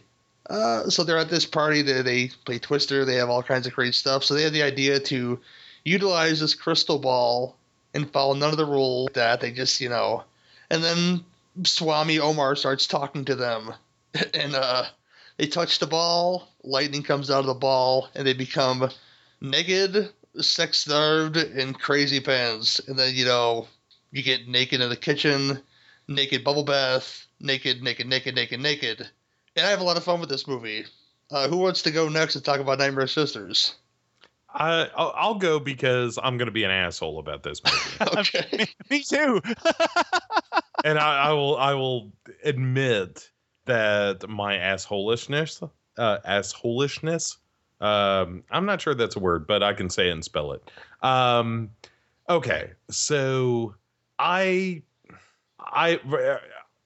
just don't like this movie very much at all. Okay. I don't think it's funny, even though it's trying to be a comedy, obviously. But I think most of the comedy is kind of sexist and racist. And I hate to be that guy, but I try to be very conscientious about portrayals of women in horror. I think that horror can be very empowering for female characters, i.e. Alien or something like that. Even the final girl trope is somewhat empowering, even though it gets a bit of a bad rap. but a movie like this is just kind of softcore porn. Yes. And, you know, the problem with the movie that I have mostly, they come out at night, mostly, is that the movie sort of suggests that these are deplorable, unattractive women until they become possessed by a demon. But when they're unpossessed, they still retain their beauty, and that makes it okay for the guys to be with them. And I think that's kind of disgusting. I don't like the way that this movie treats women. I don't like the way that, I think the Omar character is offensive. Definitely. Oh, yes. Yes, he is. I think this is a movie that is incredibly dumb, but not harmlessly dumb. I think it's dumb in a very offensive way. And, you know, I found myself thinking, like, this is a movie that if it never existed on the planet, it's probably a better place. No, your feelings are all valid. And I'm not telling you you're wrong at all. It's just, it served a special part in my life at a certain point in my life. And I watch it today and I see everything you're saying. It's just like when me and John Cross got into the argument, not even the argument, the discussion about Scott Pilgrim versus the World. I told him, I understand everything, you're right, and everything you say, it just doesn't change the deplorable fact that I like this awful piece of shit movie, which I think is 80 minutes of not cinematic gold, but cinematic, it entertains us, put it that way. I don't know how to explain these things, but not necessarily in like, say, you know, I'm a disgusting person for liking this movie. It's just, no, I don't feel terrible, but I know all the themes you're saying are true. And I know all the things you're saying are true. It's just, you know. Yeah, and I'm not suggesting you're a bad person for liking the movie. I'm just saying that if you had seen another movie instead of this one, you probably would have been better off. Yeah, I agree. There is lots wrong with this movie. I think that there's a lot of movies that you see at a very impressionable time of your life that you find yourself defending, even if they're indefensible sometimes. And especially when you're a less enlightened person, when you first see it. And that can be really difficult to kind of reconcile with the person that you become later. Now, I did not see Nightmare Sisters until this viewing of it. I've seen many David Dakota movies, and I do not think he's a very good director. No. And I think that a lot of the problems of this movie are consistent across many of his movies. And I think he has kind of a playful perspective towards sexuality, but I don't think it's the good kind of playful necessarily. I also, and this is going to make me super unpopular, I think the big 3 80s Scream Queens are terrible. I think that almost the movies that they made in the 80s, of course, they all made some great movies, but for the most part, their movies are all awful and their performances are all awful, and they're only there to get naked or take their tops off. Yep. And I find that really, you know what? I watched that documentary Screaming in High Heels, which are about Linnea Quigley, Brink Stevens, and Michelle Bauer. And I went into it with a really open mind, and they use footage from this movie, a lot of it in that movie. And they all seem like really genuine, fun, interesting, smart people. But that doesn't come through in any of their performances in a lot of their 80s movies at all. And I think that's a real shame, because I also find the term Scream Queen kind of offensive, to be totally honest, especially because of what it became and especially what it represents now. I find that really shitty, because that really does mean I make a lot of horror movies, a lot of low budget ones, and I take my top off, and that's all it seems to mean. Well, it doesn't represent someone who just loves the genre and wants to, and has committed themselves to performing as well as they can in that genre. I mean, again, there's lots of great movies that feature Linnea Quigley and Brink Stevens and Michelle Bauer, but I don't understand why they are held up as this reflection of femininity at that time period, when a lot of them have this same sort of kind of ridiculous perspective towards sexuality. Now, I respect them as people, but through all these films that they've made over the years, which are a lot of them are much like this movie, but if they have come to the realization that they are boner fodder before the internet even happened, and, films like this were boner fodder before the internet even happened, just like your Shannon Tweed or your Emmanuel or your whatever was on cable at the time that had breasts in it, ready and available breasts for you to look at, With that in mind, though, Gary, you watched this on Up All Night with no breasts in it. Yeah, but then I saw it on VHS later, I know, but I mean, that initial viewing, what were you getting out of it then? Right? Because all it would be then. Well, it's really just dumb. like Omar and them, like, because you don't How even did they get the show it? Because like half the scenes have them topless in it. I mean, seeing the fact, I don't even remember, but seeing the fact that USA Up All Night came out at like 10:30 at night, and by the time it was over, it was like, I don't know, like 3 o'clock in the morning. By the time you got to that second or third movie, you were so tired or you were so drunk that you didn't care what the movie was about. You were just watching this crazy movie that was on USA Up All Night, and she played some really schlocky shit on there. And I respect her genuinely for doing that, because it helped me in my formative years to watch movies like this and not necessarily enjoy them, but they were very entertaining to watch to me. I feel like you can almost argue like the Michelle Bauer scene where she's the jungle lady with the dude. Oh yeah. Full banana. Yes, indeed. I can see an argument for that scene, but like the pie scene and the bathtub scene, it's just like, this is just like the video equivalent of a stroke mag and not a great one. That's all it was. And for them to get food to themselves and go wash themselves. And that pie scene is something else, man. I'll tell you, the thing that really kind of skeeves me out is the scene with, is it Bring Stevens who's wearing the little girl outfit? Yes, absolutely. Oh my God, I think that is so uncomfortable to watch, because there is something about like sexuality being tied to very young girls that I find really upsetting, and that whole sequence with her with the lollipop and all that stuff, I was just like, this is just pedophilia. That's all. You could be. I mean, you could set that up in a more mature movie where that's something that is explained in some way. But because all it is presented as this fantasy, then it's just presented as is, right? And that's what makes it really uncomfortable in that sequence. You see that this movie isn't so different in style from a lot of the, especially David Dakota's movies from that time period, but also, Jim Wynorski's and Fred Olen Rey's of that time period and going into the 90s. And it all has this kind of playful, in quotation marks, perspective towards sexuality, but it's almost always female sexuality that it's playful towards. And like the ending of this movie has so much to offend. It all kind of piles up on each other.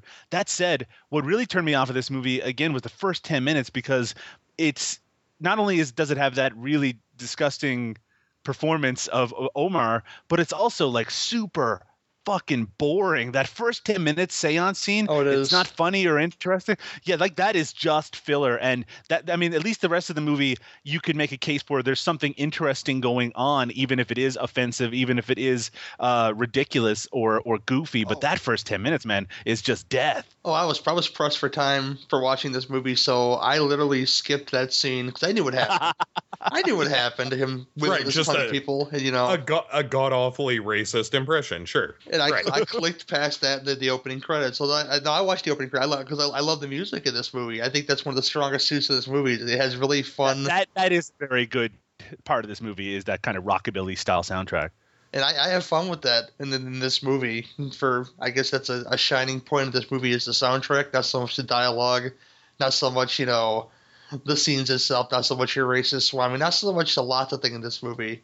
And now that you mentioned about the Bring Stevens things, I feel a little creepy being turned on by Bring Stevens in that scene. I don't know, but we all have fetishes about the schoolgirl thing, but not little schoolgirls, but like grown girls in schoolgirl outfits, But it's just, and I mentioned I shouted out to her on Facebook one time when I was watching this movie. I was like, I love nerdy Bring Stevens the best, and I put the picture of the three of them waiting patiently on the telephone, because I thought nerdy Bring Stevens was hot in this movie. Like, okay. I'll take that, Yeah, the unfortunate thing is the movie doesn't think she's hot, and that's a problem, right? Yeah, absolutely. Like the big problem with the movie is I would almost respect it more, or respect it in general, if the end of the movie had been them returning to the state of their original characters, and that being okay. Oh yeah, You know, 'cause the fact that if you're nerdy or your teeth aren't right or you're fat, well, that makes you completely unattractive. And it's only through the course of the film when you end up being, you know, Linnea Quigley and Bring Stevens and Michelle Bauer that we can see you as people who are worthy of of being found attractive. Yeah. That first conversation between the guys where they're talking about the girls, that's a really uncomfortable sequence too, because all it is them ripping on them for being unattractive or having buck teeth or being nerdy or whatever. And it's just, it's one thing for them to then later show them to also have kind of boring personalities, like showing family photos. I mean, that's perfectly okay to show. Okay, maybe they wouldn't be attracted to them because they're not interesting to them, but it really is very... Oh man, it's unpleasant, and it presents even these characters that you're supposed to like, which are like the nerdy guys. They seem just as shitty as the jockey dudes, who, by the way, those guys are terrible actors. Yeah. Well, there's not a good performance in this film, but yeah, everyone is kind of bad. But yeah, they're bottom of the barrel. But yeah, I mean, it's like if the jock characters are the ones who are like super, very superficial and are just in it for, the aesthetics of these women and so forth. And again, I'm being very high-minded about a really dumb movie, but, if those characters are killed because of their perspective on these women, that's kind of an interesting statement to make. But yeah, Doug, you're right that the fact that the nerdy guys are really kind of disappointed with these girls until they turn into these succubi, and then when they revert back to human form, but they're still hot, and they're like, you know what, ladies, don't worry about what happened. You're just fine by us, and you're like, oh, this is just gross. Anyway. I mean, then no one learns anything either, which is a really unfortunate. Right. Right. The character arc is we're a bunch of horny dudes. We wish these girls were hot. Oh, hey, they're hot now. That's great. We win. We're guys. Right. Well, even from Jump Street, after they made their big change into, I guess your attractive girls, I guess you would call it. Although they were attractive all along, actually, but. They were very awkward with them by saying, something's wrong with these girls, because this one was, and the one that was with Michelle Bauer was, they kind of connected the most, in my opinion, even though she was chunky, but they were having like good conversation at this party they were having, but then it all changed when they're going to play Twister, and like she might fall on him, and there you go, more fat jokes. Right. Yeah. There's a lot of fat jokes, and like, Bring Stevens' character shows a guy all these pictures from like a vacation or whatever, and it's like, oh yeah, why would that ever be interesting to learn something about this girl? It's just like the whole thing is kind of vaguely disgusting when it's not being very pointedly disgusting. But like I'd say like 2/3 of the way through the film, though, they generally care about their situation, not their situation, but the girl's situation. Like they want them to be all right. Hot. Well, yeah, right? Because they find out that there's something very wrong with them, so they actually care about their welfare. That even so, to call bootleg Father Marinin to save the day and exorcise this demon, At least that guy's the least problematic character in the movie, because he's so separated from all of the weird sexism that's going on. Yeah, and he takes American Express apparently. He's in the Yellow Pages, Yeah, it's a really shitty Exorcist parody, but like you said, it's the least offensive thing about the movie. Only in California, stupid. It's so dumb, but like I said, that's the spirit of this whole show. Is it's so bad it's good, and if anything, I picked not saying that it's good or anything, but it's so bad that for some reason I obscenely enjoy it, and I know it's obscene, I know it's sexist, I know it's a lot of things, but for some reason this film, out of pretty much all of Linnea's work, has stuck with me the most. I don't know. Really, more so than something like this and Hollywood Chainsaw Hookers, I think. Like Return of the Living Dead is such a better movie, though. Yeah, but it's more like an ensemble deal with that. it has Linnea in it. It's probably one of those memorable scenes in it. But, you know, as far as the Linnea vehicle goes, I think it goes to this. It goes to Sorority Babes of the Slimeball Bolorama because she was kind of like punk rock in that movie, not just like this goth girl like she was in that one. But she seemed like the most assertive role I think she had was in Sorority Babes, I think. So I watched all these movies a lot. Between Joe Bob Briggs and Rhonda Shear, I've seen a lot of these movies a lot of times, and I don't know if it's for the best or for the worst, but probably for the worst in some folks' opinions. But I'm not saying, you know, but Linnea, Brink, Michelle, if you're listening, you helped make me a man, and I gotta appreciate that, okay?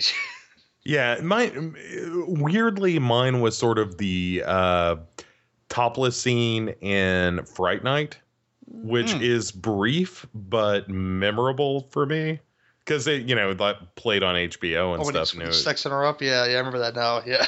Well, no, the scene like when Charlie's looking through the window and the prostitute. Yep. Is he's watching that whole scene, and that was a very formative pair of breasts for me, where it was like those are boobies and I love them, and any boobies that don't look like this are weird, you know.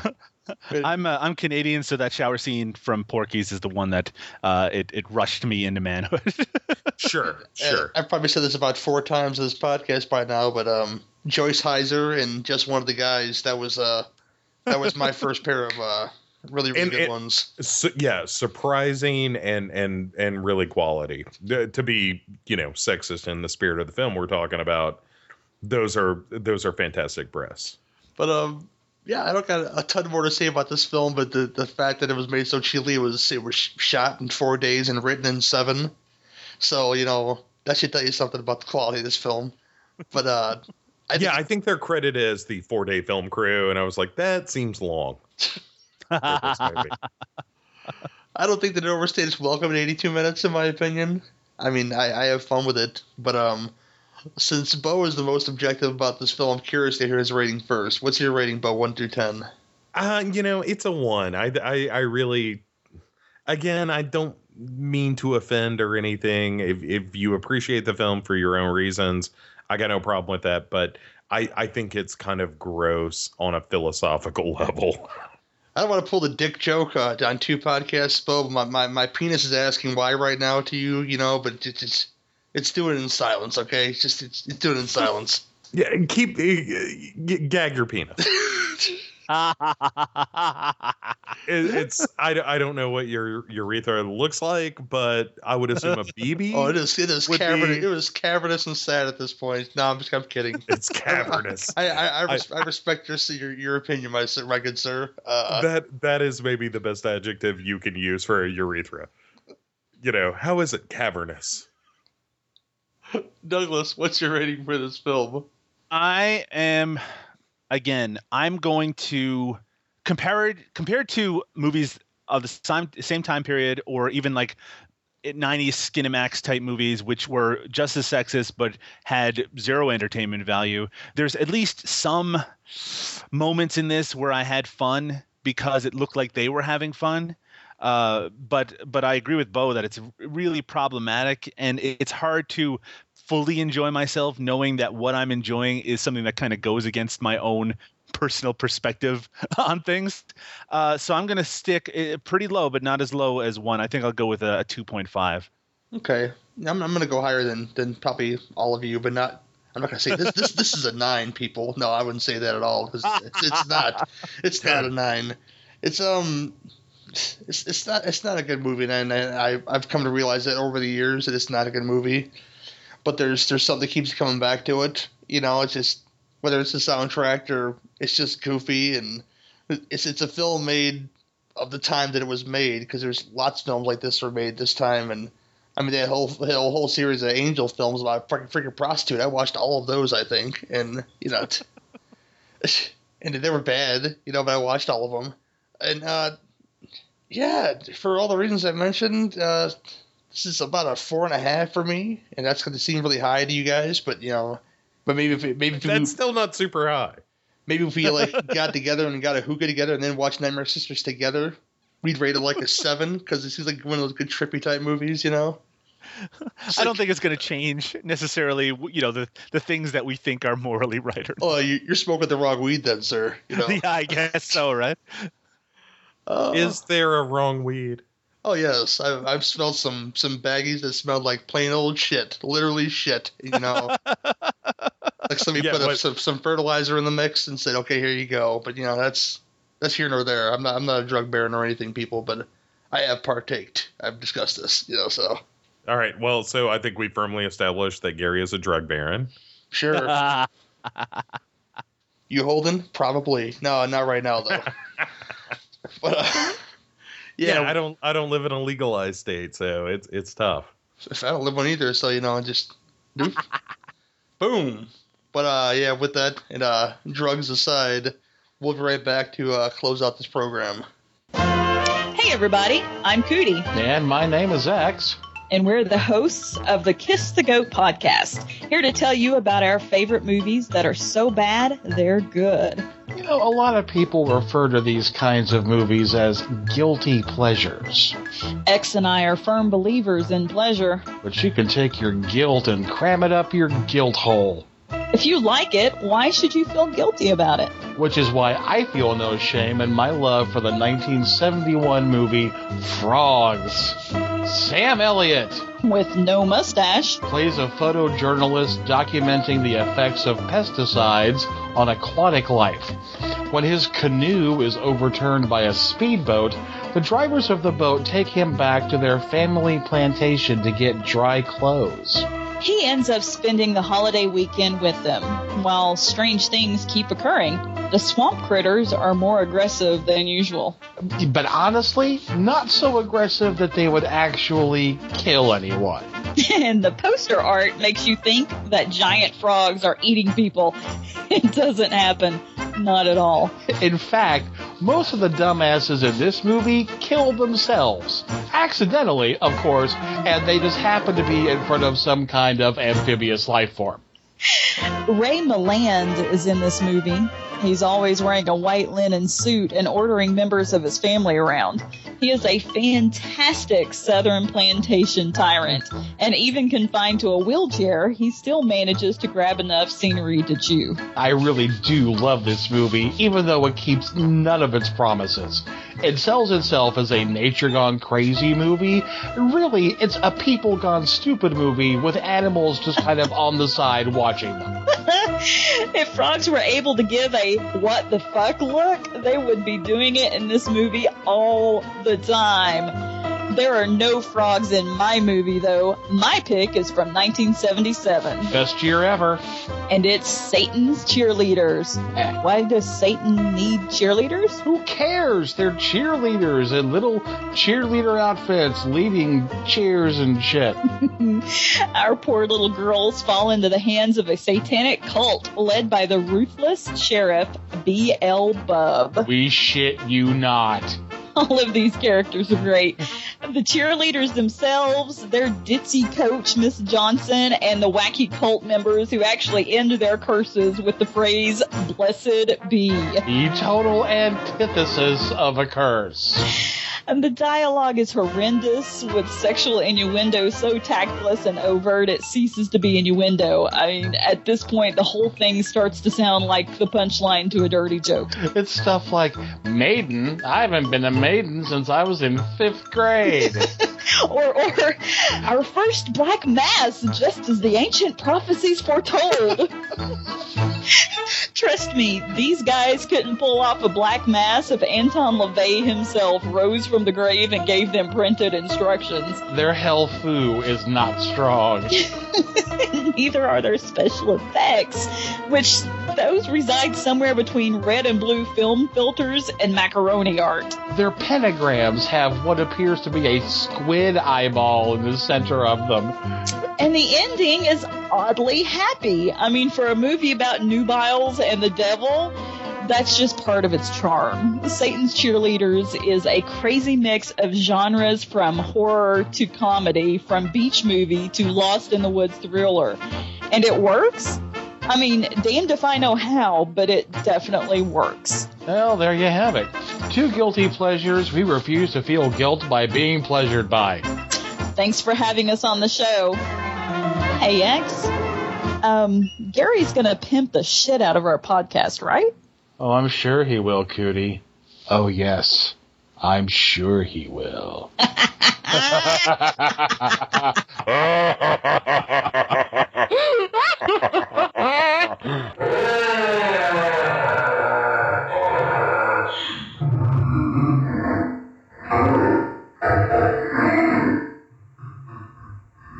Hi, this is Stacy and Cindy from Creepy Kitsch. Yeah. And sharing our cold and our love for really bad movies. Yeah, See what I did there? Maybe we could blame this cold on Troll 2. I think we should, because everything should be blamed on Troll 2. It's pretty awful. It's phenomenally awful. Yeah. So that's the movie we picked for you, Gary. It's Troll 2, because we just watched the Riff Tracks version of it, and it was epic. Yes, it was. And even while the Riff Tracks were hilarious, even that couldn't really save that movie. No, not really, but I got to admit, it was still kind of fun to watch. Sure, absolutely. It wasn't so bad it's good movie, because it's just, it's unbelievably hilarious. Uh-huh. And, like, everything, one, it has nothing to do with the original, and that kind of kills me right there. Not a fucking thing. Not a goddamn thing. And two, two shiny nickels. That's what I think. Maybe. I don't even think they had two. I know. It was just... I think they had one shiny nickel and a slightly tarnished penny. Yeah. And three, the acting was phenomenal. Oh, yeah. Yeah. Oh, yeah. I think basically instead of calling this Troll 2, they should have called this What Not to Do in a Movie. Yeah, it's pretty fucking awful. And the thing that astonishes the shit out of me is that a couple of these people went on to, like, have careers. Only a few, though. Yeah, but the careers they went on to were fucking legit.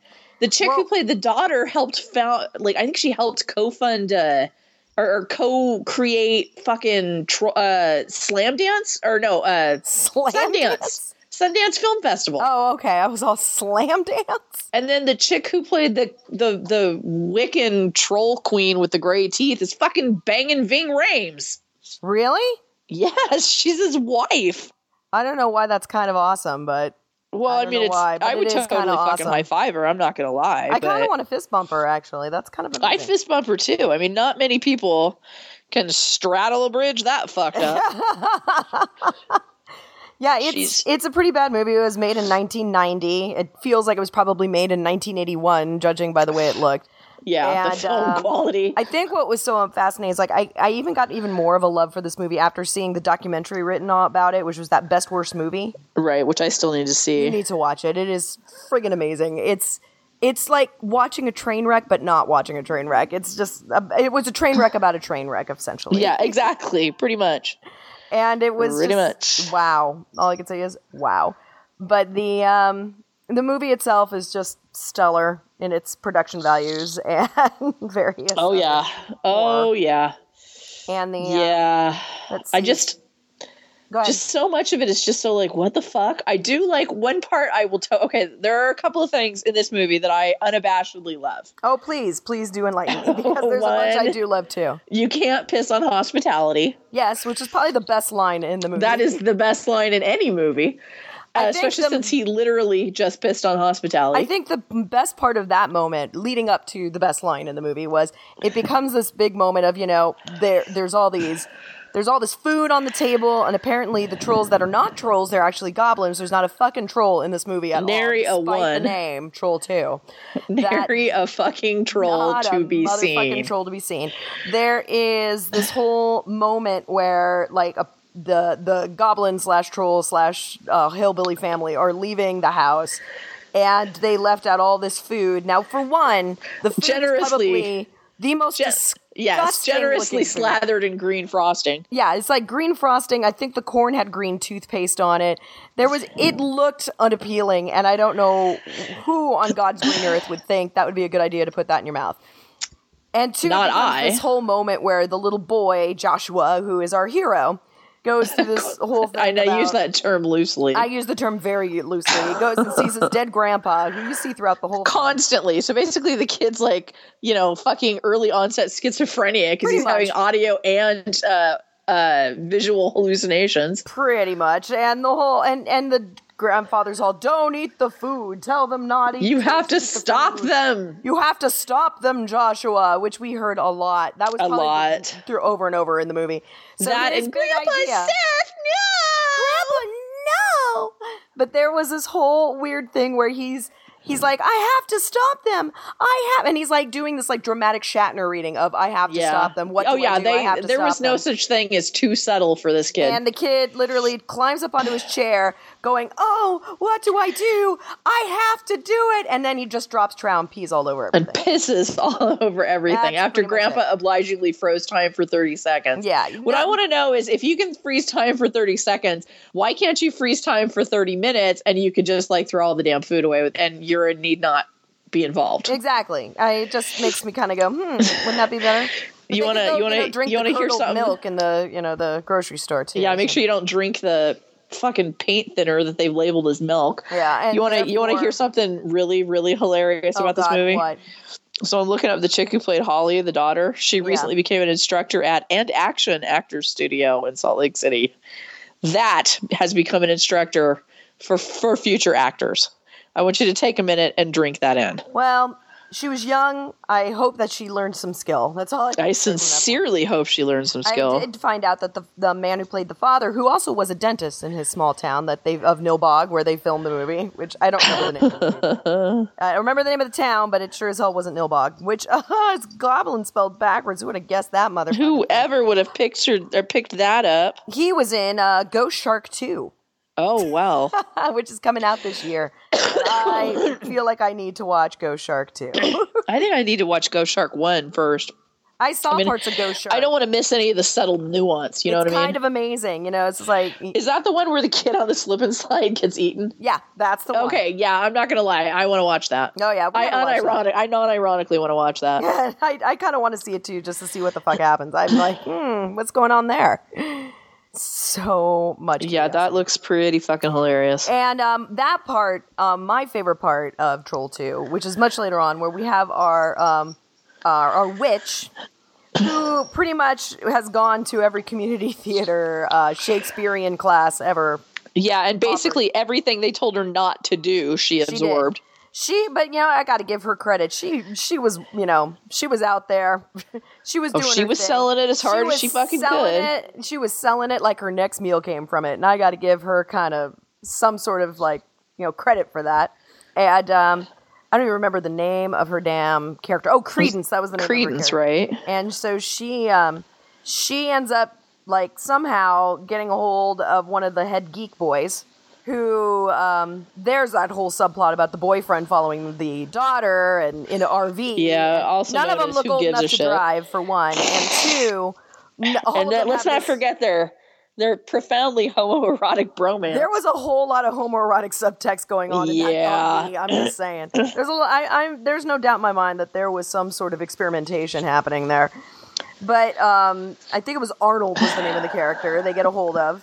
And he's running with some other chick who from the trolls / not trolls goblins, and they're running away for their lives, and they get caught by the witch, who I guess is actually, I don't know, the queen mother of all the goblins. They call her the queen at one point, so we're not quite sure what the hell she is, but she's pretty she's selling it. And they end up eating the girl. They drink some horrible tea.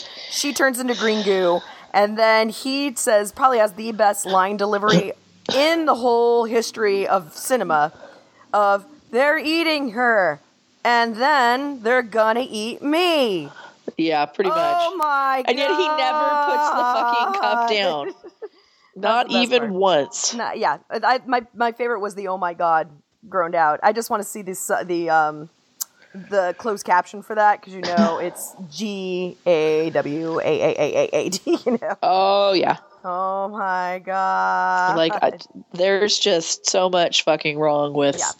All of this movie, frankly. But my other favorite part is I do like her freaking out about the cholesterol when he eats all of the bologna ever between two slices of Wonder Bread. Think of the cholesterol. That was pretty epic. And I also like when the trolls are melting, and the one with the bug eyes that cracks Max up. Oh yeah, when its my eye husband could fucking not stop popped. laughing. Yeah, That was pretty funny. That was pretty awesome. So yeah, well, I guess our 10 minutes is almost up. So yeah, I we're think gonna have to recommend Troll 2 to anyone who I will likes recommend horrible Troll filming. 2 with a caveat. Well, I'm assuming that the people who are listening to this podcast about So Bad It's Good movies know what they're getting into. Oh, absolutely. My thing is if you have an appreciation for cinematic cheese, then my friend, enjoy. Yes, but otherwise, watch the Riff Tracks version of it if you're still kind of like cutting your teeth on. Or with friends. This is drunk with friends. Yes, very add that, very drunk with friends. This is not a don't take this one on by yourself if you're new to the whole thing. Yeah, it would just be bad all the way around. Yeah. I don't think you can come back from that, frankly. No, I don't think so. I think that's one you're going to be pretty much standing on the clock tower with a super soaker full of cat pee after watching. Yeah, screaming that you could never hurt it as it hurt you. Pretty much, yeah. To This steal the movie line touched from me in MST3K. places. It touched me. It touched me where my bathing suit covers, and I didn't invite it. So, so I guess that is our recommendation. So There it thank you, is. Gary, for letting us have 10 minutes of your airtime to just wax cuss pathetically about Troll Drag 2. our vaginas all over everything. Yeah, awesome. We love We're you, Gary. kind of why you can't have nice and things. if you want to find us, we're our Creepy Kitsch podcast. So hunt us down. I'm sure Gary will let you know where to find us. Yep. Just remember, kitsch is spelled to look and rhyme with bitch. Yes, it is. And now we're going to go back to taking more cold KITCH. medicine and Yes. watching crap movies. So Pretty much. adios, everybody. Pretty much. Buenos nachos. All right, guys, that's the end of this program. I had a really good time, and I'd like to thank you guys for coming on, and thanks to guys for sending me your MP3s of your favorite films like this. Those are gratefully appreciated. You know, I message bombed you people to do it, you know, in a really rude way, and I apologize ahead of time, you know, but Are you talking to the audience? Or I'm talking to the people that send in the MP3s. You know, I kind of be like this mass message on Facebook like an asshole and say, "Here you go, guys. Can you do this?" So yeah, I'm sorry. I give you guys a giant hug over the internet right now. But as far as Doug and Bo go, thanks guys, Doug and Bogo. Thanks guys for coming on this program and discussing these films and introducing me to these films. I really appreciate that, and it was a good hour and a half or so. So anytime. Oh, for sure. Yeah, no, that was really fun. I had a good time, and I'm sorry for making fun of the movie you like. No, that's okay. Lots of folks make fun of movies I like, and I'm content with that. Next time we'll talk about the minutia of Sergeant Kabuki Man NYPD, and you know how bad that is. But you know, with the flying chopsticks or whatnot, how racist that is. But yeah, we'll go from beyond that, and I'll basically let you guys push your stuff now. Doug, you got anything good coming up for your programs or whatnot? Yeah, we just recently on No Budget Nightmares, we covered Violent Shit, the German shot-on-video movie from 1989 from Andreas Schnaas. We're actually on our next episode going to be covering another classic, if you can call it that, the first Guinea Pig movie, the Japanese series. Yeah, that should be coming out probably in the next week and a half or so. It's we usually stick with things that are a little bit more fun, not so extreme necessarily, but I'm sure we're going to have some interesting things to say about it. Also, if you head over to Cult Movie Mania, you can get a copy of the Cuban-American werewolf movie Light of Blood, featuring a commentary from Mo Porn and myself, the hosts of No Budget Nightmares, and liner notes from me as well. And keep an eye out over at dailygrindhouse.com for more and more writing. And, of course, me on Twitter at Doug_Tilley, Tilley. Great. Bo, push your stuff, man. All right. I'm trying to think of it all. Okay. So, Duck and a Bow Come Correct, we just put out the kind of October episode of that where we talk about horror movies, which is strangely not everything we talk about on that show. Although we talk about Trailer Park of Terror and The Cottage, both of which, like, on that show, it's kind of interesting because I don't think we ever talk about a movie that I wouldn't recommend to someone. And then Devour the Podcast, we're still doing Friday the 13th series. Which I've enjoyed surprisingly because I haven't seen it in years and years, and I'm not a big fan of slashers, which leads me to Lost After Dark, the slasher I wrote. You should totally watch that movie. Yes.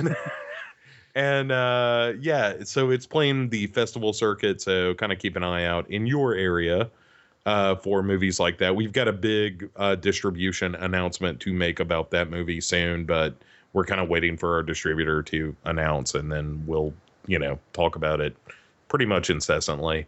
And then Graveshift, we wrapped up the Phantasm series, and Legion Podcast. Go to legionpodcasts.com for this show and plenty of others, and follow us at Legion Podcasts on Twitter. And I think that's it. I don't know. There's so much right now. Lots of stuff. There's so much, man. There's so much. And as far as I go, listen to The Bird and the Beard. I got to get another episode out. We record on Thursday. The bird has been ill, so we haven't recorded anything in a little bit. So that'll be coming out at some point in time. There should be a second Cinema Beef coming out soon after this one, because I was going to record a little solo cast for the very first time recording a solo cast, and basically about films that I've knocked off my shame list, and I'm going to talk a little bit about them. I want to talk about Curtains without nobody yelling at me, let's put it that way. And that's the perfect opportunity for me to rib on Curtains a little bit and how much I liked it and then didn't like it really, really fast. And do it on a solo cast. You know what, Gary? You're wrong. It's like, nope, I'm not going to hear that. Okay, so there you go. Just tell you right now, Curtains is even one of the films in that series, along with a couple other goodies for you people. Two Drink Minimum commentaries is still happening. We record again this Friday. Well, no. Well, possibly this Friday. I don't know, but we're doing Action Month next month. They're all going to be like martial arts films, starting with No Retreat, No Surrender, which has been in the can for like a month now. So that's why we may or may not be recording this Friday, because we already have one done. So Merry Christmas. It's a lot of fun with classic 80s tropes that are pretty terrible, but with dancing and, white guys doing karate. But, you like that kind of thing. No Retreat, No Surrender is a film for you. How can that not be your thing? Oh, it definitely is my thing. It might not be somebody else's thing. I just mean in general. Like, if you hear white guys doing karate, I immediately think, well, I should watch that. Well, that has morbidly obese white guys doing karate too, so... Oh, Steven Seagal is in it? Oh, yeah, what else? There's other stuff too. You can find those shows on the Legion Podcast Network. And, my other project is with the awesome Eric Bergstrom, the Sloppy Seconds, the movie sequel podcast, which can be found on the Horophilia Network. We just recorded episode 3 of that, which is our Blackula Scream episode, which was a ton of fun. And a surprisingly good movie, actually. I think it's better compared to the first one. You'll find that out why in the podcast. We do a small review of VHS Viral on there as well with Boss Butcher of the Terror Troop, and that was not so good. But you'll hear about that in the podcast as well. But all that good stuff. I'm on Twitter at GW. Come join the respective groups. Cinema Beef and Sloppy Seconds both have groups.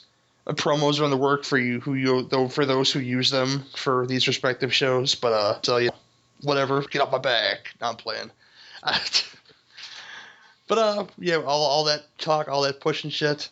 I'm gonna go hang out, go have a nice handful of peach pie, and remember, always here at the Cinema Beef Podcast, if you've got beef, I've got the grinder. See you guys soon. What should I be? There's so many sides to me. I could be handsome or brave, a king or a slave. It's all up to me. So what should I be? What could I be? What should I be? I could be a scary vampire and turn myself into a bat, flap, flap. Or I could put on some black pajamas and go as a big fat Halloween cat. What should I be? There's so many sides to me. I could be an astronaut, a robot, a hobo, a clown, or an alien creature going out on a town. What should I be? It's all up to me. What should I be? Let's go.